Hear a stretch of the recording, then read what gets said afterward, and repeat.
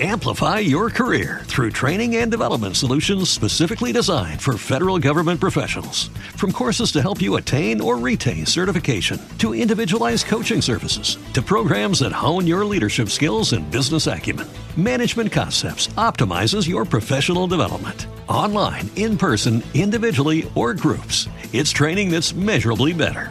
Learn more at managementconcepts.com. That's managementconcepts.com.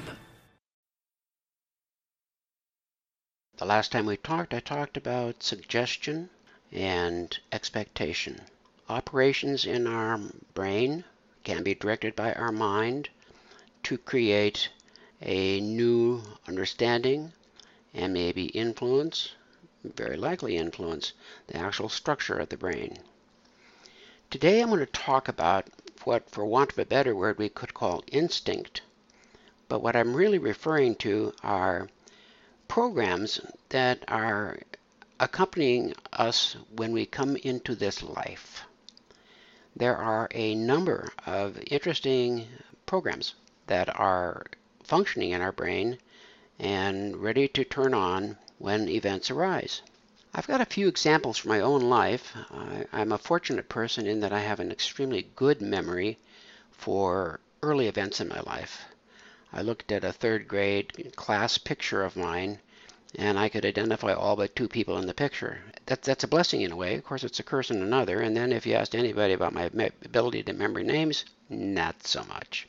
But anyway, when I was about 4 years old, across the street from my house, we had a body of water called the slough. It was surrounded by cattails. It was quite muddy. Didn't really have fish in it. Nothing to write home about. We'd skate on it in the winter. But when I was about 4 or 5, I remember distinctly walking along, and the grass was maybe up to my ankles, and suddenly I saw a movement in the grass, and I identified instantly it was a snake, and I was paralyzed. I was scared to death. I saw that, and I was frozen. Now, I believe our mammalian brains acquired a built-in fear of snakes because of what we experienced a lot of eons ago. And it's built in, and it really gets your attention. Now, being like a lot of boys, then I had to challenge myself and see what I could do, and very gradually I finally reached where I could step on their tail and pick them up and hold them, and I even brought them home once, and my parents did not appreciate that.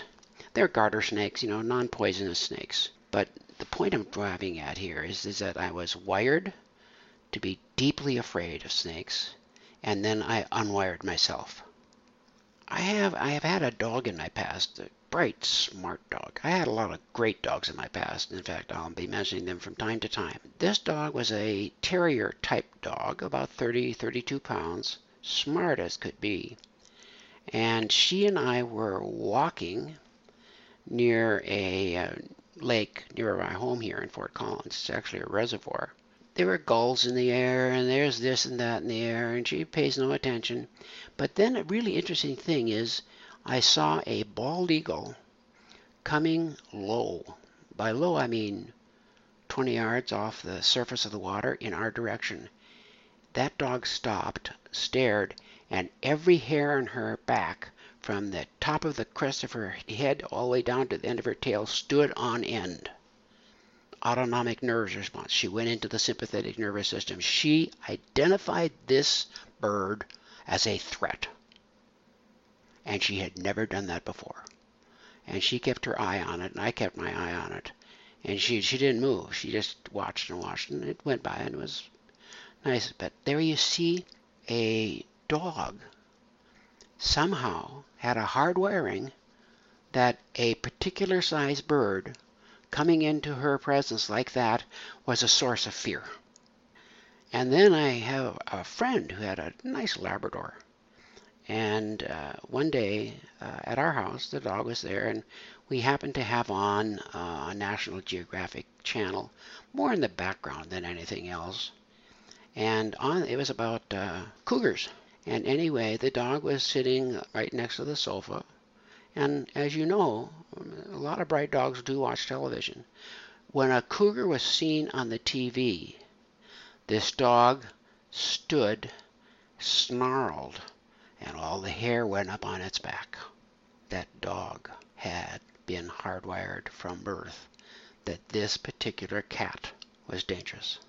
Another important hardwiring that we have, and this goes for almost the whole animal kingdom, is we have a fear of death. And that fear of death manifests itself as soon as the brain is mature enough to conceptualize death. And that's anywhere from 4 to 6 years. A very famous psychologist by the name of Irving Yalom talked in existential psychotherapy about the first big impact in our development is realizing that we're mortal and being afraid. This extends, as far as I know, to almost everything in the animal kingdom. And why is it there? Because the species would die out if we didn't have it. And so what do children raised in Christian homes are often taught? Now I lay me down to sleep. I pray the Lord my soul to keep. If I should die before I wake, I pray the Lord my soul to take.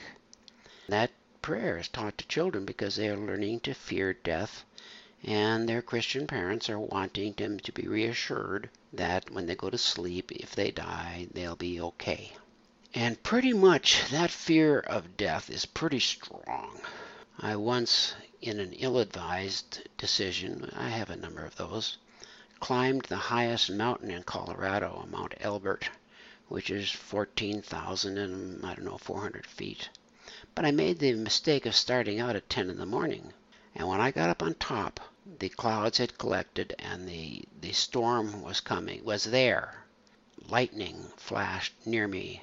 And as I walked, the rocks that I was walking through would snap as electrical discharges an inch long would go from one rock to the other. All my hair stood on end, and that wasn't because of my sympathetic nervous system. It was that the magnetism there did it. And I realized I could be struck by lightning, and I immediately felt enormous fear. I found myself depression in the ground, and I had rubber-soled shoes on, so I crouched down and stay in a crouch with just my rubber-soled feet between me and the ground, and hoped that the lightning bolt didn't get too close. Well, obviously you can tell it didn't. But again, what I'm reporting is that fear. Now, what happens to that fear as we get older? Now that I'm in my late 70s, and I have a number of people that are close to me and similar ages who've died, and I find an awful lot of them die quite peacefully. Where is the fear of dying? That fear probably is diluted with age, and people are more graceful than if they were 18 or 20 or 24. And then you only have to look at the terrible phenomena of suicide bombers. And their fear of death is gone because they experience a belief, a mindset that said, if I destroy myself in this act, things are going to be so much better for me. And they go in not necessarily very afraid of death. What I'm wanting you to have as a take home here is understand that we have hardwiring, but it isn't the hardest wiring. In fact, one expert once said it's soft wiring because it can be changed.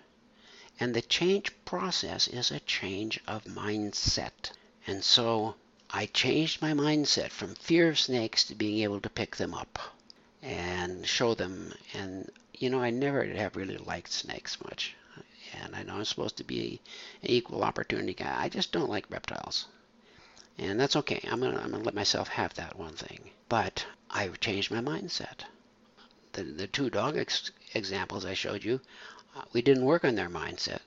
But dogs, we do know, can be trained to have mindsets change. That's what training of dogs is entirely about, acquiring a specific mindset. I had a wonderful hunting dog, a British Labrador, and she had an inborn mindset to find birds and retrieve them.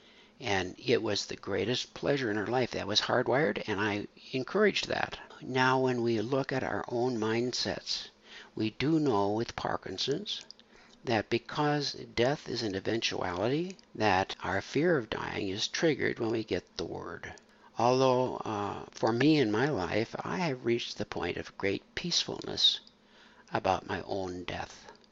Don't know what lies beyond.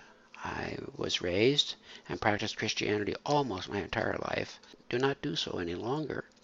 But that's neither here nor there. What's happened is that fear of death was really strong, and now I almost can see it as a relief or a welcoming. And I have a DNR, do not resuscitate. I've got my final affairs in order so that nobody will go to extreme lengths to nourish me if my brain is pretty damaged. I hope you get the gist of this. It's really interesting, actually. So the next time we talk, which will be tomorrow, I'm going to have something else, but I'm not sure which one of my topics it's going to be, so tune in then. And have your best friends and neighbors and anybody else tune in too. Thanks a lot. Bye-bye. What if you could have a career where the opportunities are as vast as our nation, where it's not about mission statements, but a shared mission? At U.S. Customs and Border Protection, we go beyond to protect more than borders. From ship to shore, air to ground, cities to local communities, CBP agents and officers are keeping people safe. Join U.S. Customs and Border Protection and go beyond for something far greater than yourself. Learn more at cbp.gov/careers. Lucky Land Casino, asking people, what's the weirdest place you've gotten lucky? Lucky? In line at the deli, I guess? Aha, in my dentist's office. More than once, actually. Do I have to say? Yes, you do. In the car before my kids' PTA meeting. Really? Yes. Excuse me, what's the weirdest place you've gotten lucky? I never win and tell. Well, there you have it. You can get lucky anywhere, playing at LuckyLandSlots.com. Play for free right now. Are you feeling lucky? No purchase necessary. Void where prohibited by law. 18+. Terms and conditions apply. See website for details.